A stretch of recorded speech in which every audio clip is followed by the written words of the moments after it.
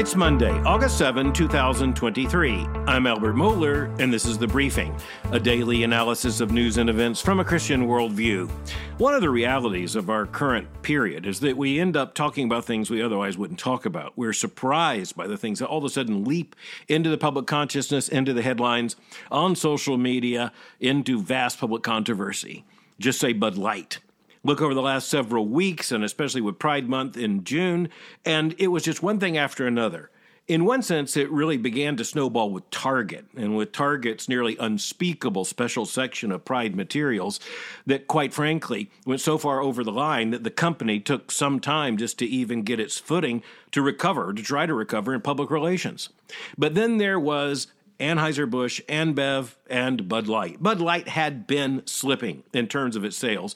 That has a lot to do with changes in the larger American market and changes in the demographic related to age and ethnicity.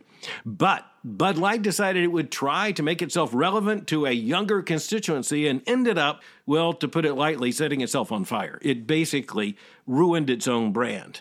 Now, at this point, let's be very clear, just in crass capitalist terms, Bud Light is not worth nothing.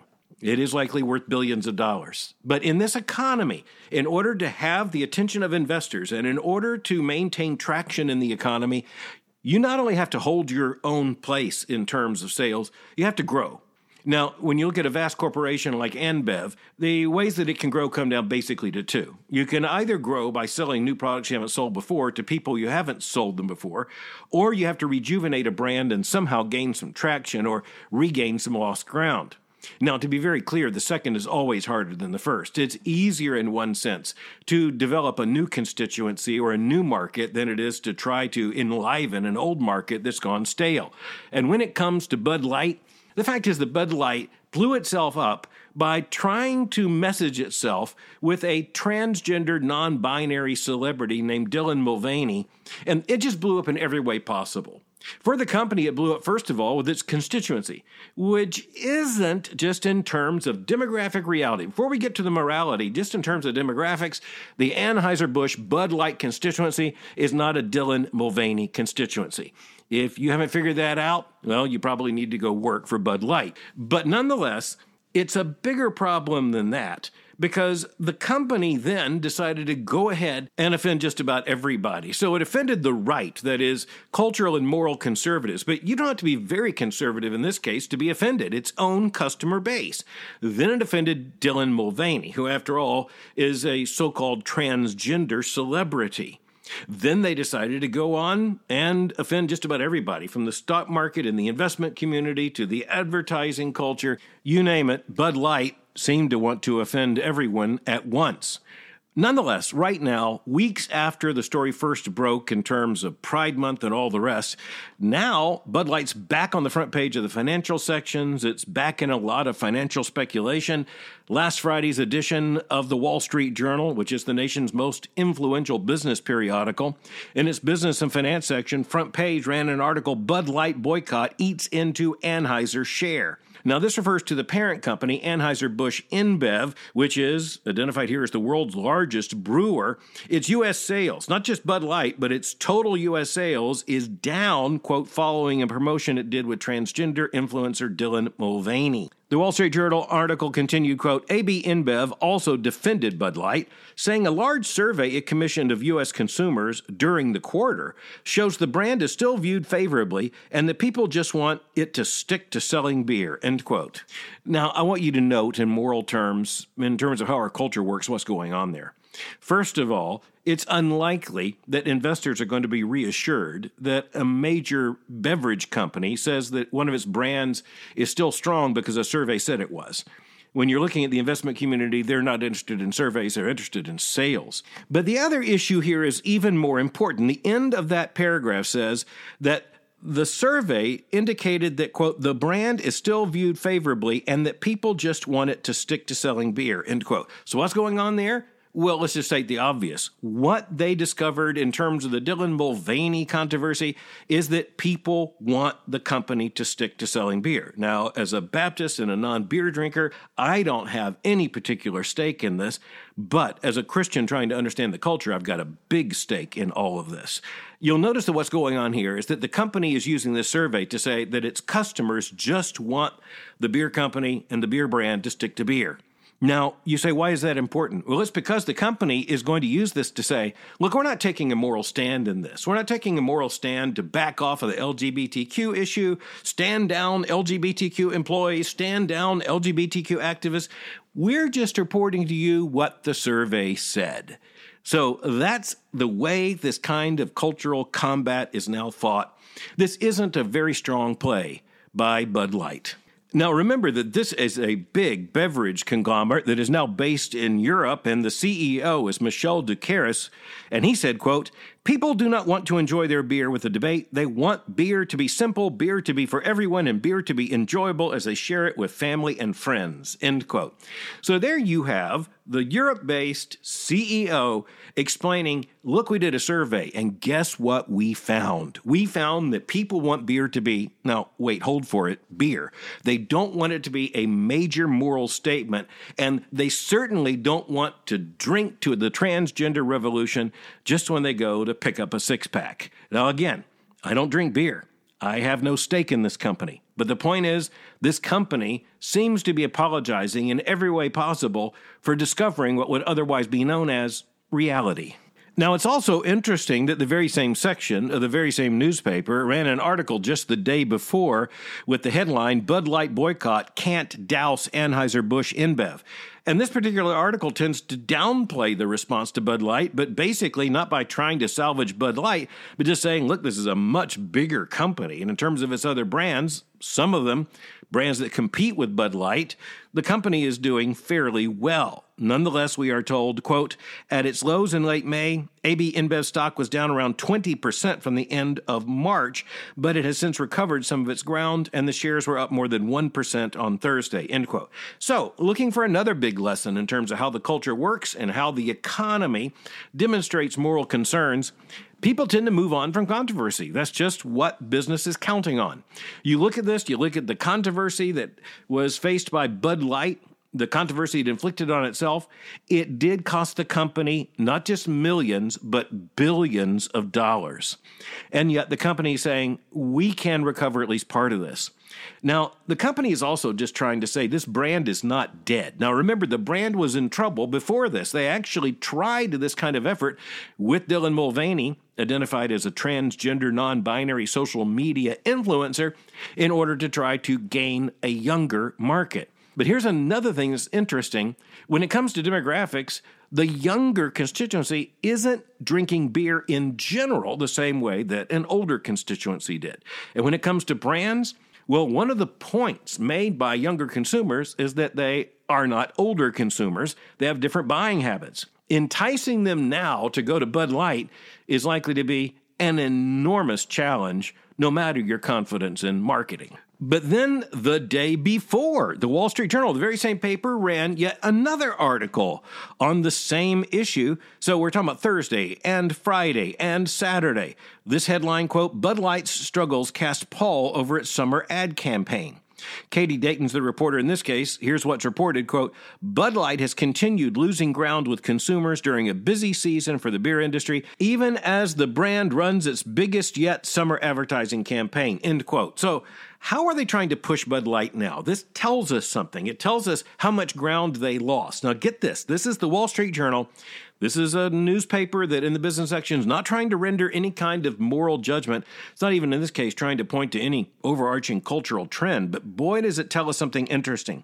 The same period last year, Bud Light ran ads 32 times on national television. Now, that's an easy to understand number. 32. Not 31, not 33.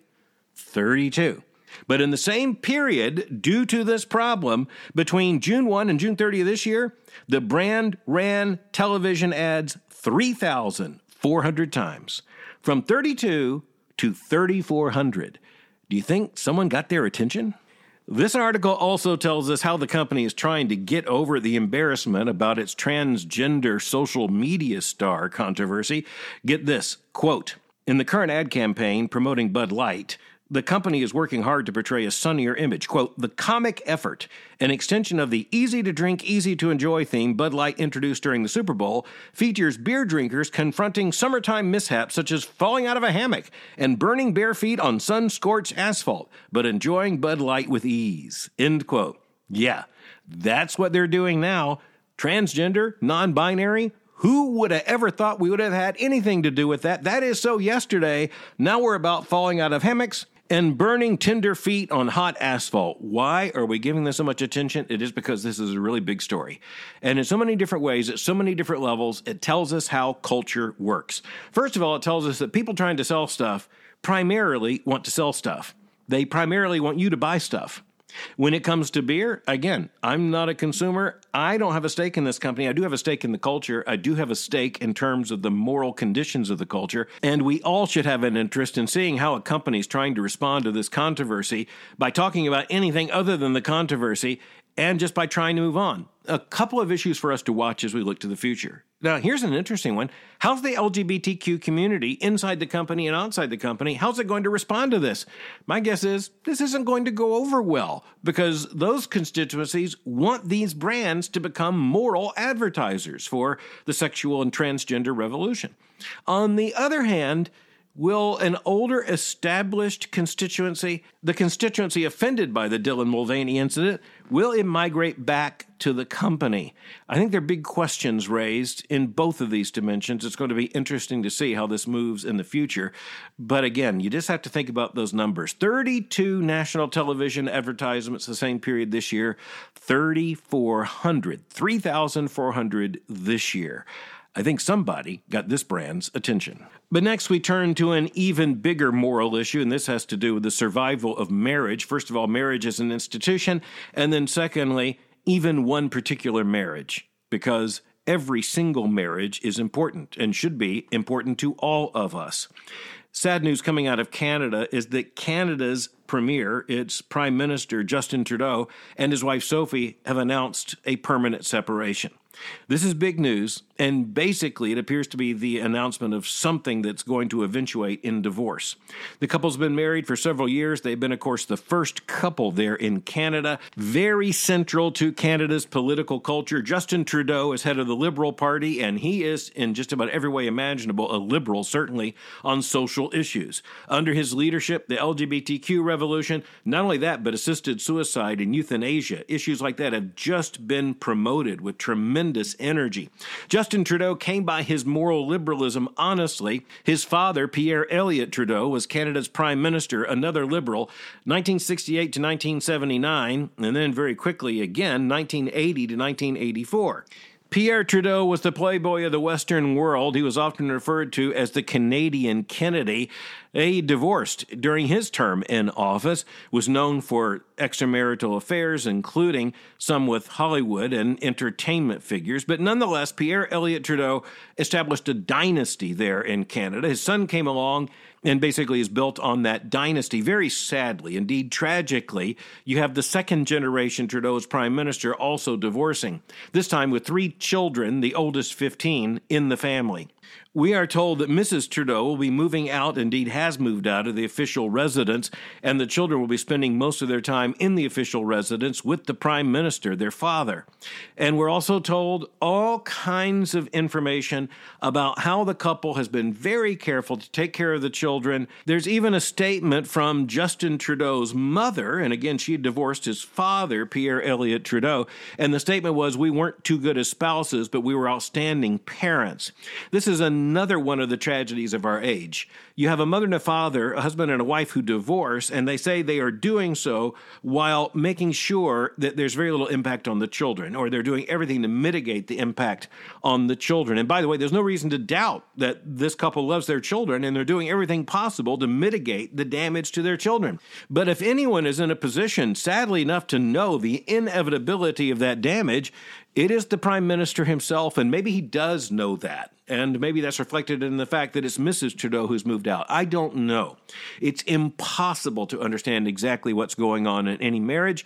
It's not our business in one sense to figure out what's going on in every marriage. But in this situation, you do have someone who sold himself on his family image. Interestingly, Canada was at one point more culturally conservative than the United States. That was at one point even in the 20th century. So much so, I should add, that in the 1930s, when Britain's Playboy king, Edward VIII, indicated his intention to marry a twice-divorced American woman, Wallis Simpson, it was the governments of the two dominions, Canada and Australia, that indicated, given their cultural and moral opposition to divorce, the king's marriage would be unthinkable. And that's one of the reasons why the king was forbidden to marry Wallis Simpson, why he abdicated. And, of course, history was changed thereafter, for good, by the way, for reasons we may discuss on a future date. But nonetheless, the point is that Canada was so conservative back in the 1930s that Britain had basically to tell its king he could not marry a divorcee. Now, I want to be clear, the Church of England was very clear on that issue as well, but it was Canada that was markedly conservative on the issue, along with Australia. And there's something else to notice here. Even as our society is more secular, more progressive, more liberal, and of course, even as the divorce rates are unprecedented in terms of how high they have gone over the course of the last 50 years, the fact is people still know it's a big issue. Now, let me tell you one indication about that. It has to do with the fact that when Justin Trudeau, the current prime minister's father, Prime Minister Pierre Trudeau, divorced his wife, that was the last time a sitting prime minister has divorced. That was a generation or more ago. So even as you have societies moving in a far more liberal direction, they don't want that when it comes to their leaders. They're not looking for that, certainly in terms of any recent divorce, much less a divorce in office. Just to state the matter differently, what in the world would the American people think, not so much of a president who at some point had been divorced or had married a divorced woman, to put the issue in some parallel to what's going on in Canada? What if a president and a first lady were to divorce during the president's term in office? My guess is the American people respond to that very differently than they might say they would in advance. Another issue, just in terms of American history, in 1963, Nelson Rockefeller married a divorced woman with whom presumably he'd had a relationship. She became known as Happy Rockefeller. The point is that the governor of New York, who was, of course, heir to a titanic fortune, and not only that, he was the governor of one of the most populous states in the country and was the leader of one major movement in the Republican Party. When the 1968 race for the Republican presidential nomination came around, Nelson Rockefeller would have been perhaps the front-running candidate, except for one thing. He had divorced his wife and married a divorced woman. At least in 1968, that was morally unthinkable in the United States of America. Two things always for Christians to keep in mind here. There are two issues of our concern. The first of them is the microcosm of this one family and what it's now experiencing, especially those three children. We need to pray that they will be protected in the midst of this in terms of the worst effects of divorce. The second thing is the macrocosm, the society at large. And in this sense, you look at North America, you look at Western societies, and you understand the normalization of divorce has, number one, not actually produced the moral normalization of divorce. And number two, at the level of the macrocosm, we can understand what has happened to the society at large in tandem with the subversion of marriage. It's not a pretty picture. And as the biblical worldview would remind us, unless marriage is returned to its position of sanctity and honor, that is the union of a man and a woman, a lifelong union in our society, there will just be one tragedy after another. But finally, I want us to look at one of the most polarizing figures in modern science and modern atheism. I talk about Richard Dawkins, formerly the Charles Simonyi Professor of the History of Science at Oxford University, and perhaps the world's most famous or infamous atheist after the death of Christopher Hitchens. Richard Dawkins has written a number of bestsellers on both sides of the Atlantic against the existence of God, promoting atheism. He's one of the prophets of the so-called New Atheism.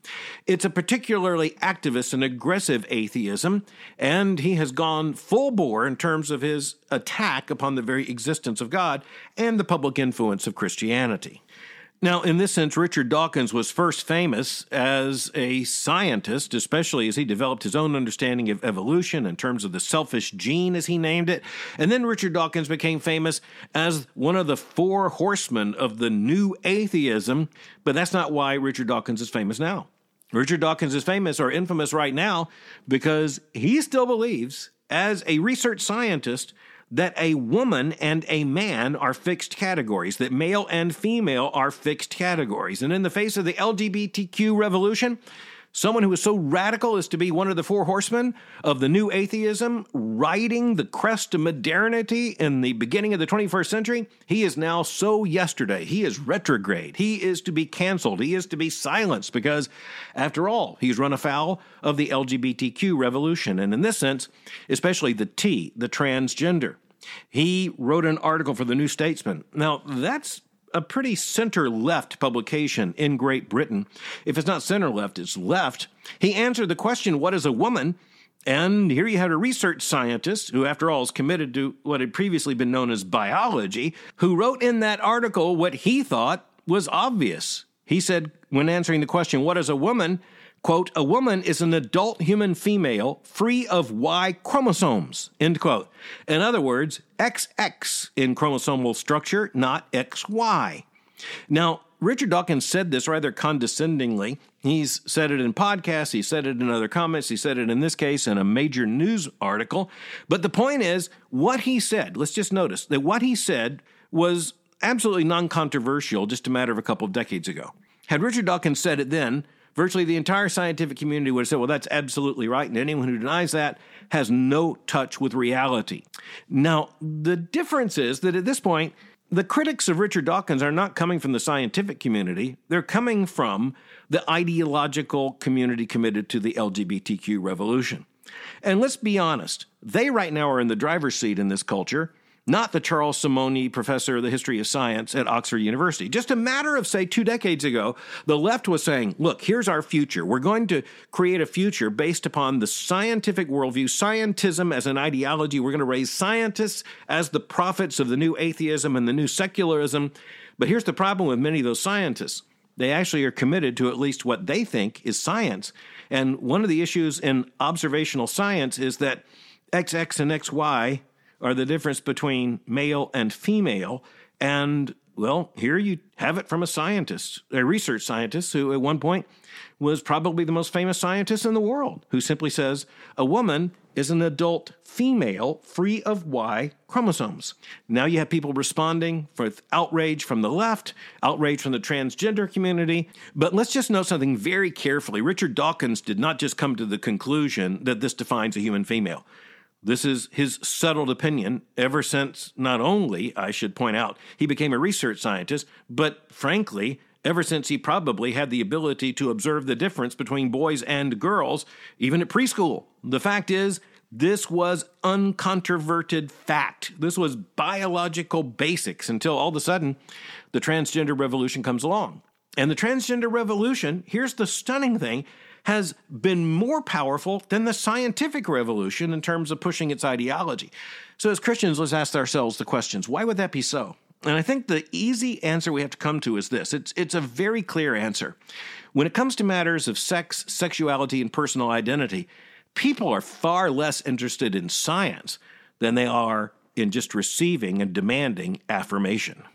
But finally, something else we see in all of this is how those who are pushing this kind of revolution use every lever at their disposal to try to reinforce their judgment and to silence any critic, even if that critic is Richard Dawkins. For example, get this, an article that appeared in Religion News indicates that Richard Dawkins was awarded the Humanist of the Year award in 1996 by the American Humanist Association. But in response to his latest comments, now get this, the American Humanist Association has rescinded the honor. So the atheist, secularist who had been identified as the Humanist of the Year in 1996 because he was so with it, has now had the honor stripped from him by the American Humanist Association because he's so without it. He is absolutely on the wrong side of history. He's on the wrong side of the American Humanist Association. But as much as I disagree with Richard Dawkins on so many fundamental issues, I do want to say at least this much. When it comes to biology, Richard Dawkins knows the difference between male and female. And at this point, he's refusing to surrender that to the sexual revolutionaries. Thanks for listening to The Briefing. For more information, go to my website at albertmohler.com. You can follow me on Twitter by going to twitter.com/Albert Mohler. For information on the Southern Baptist Theological Seminary, go to sbts.edu. For information on Boyce College, just go to boycecollege.com. I'll meet you again tomorrow for The Briefing.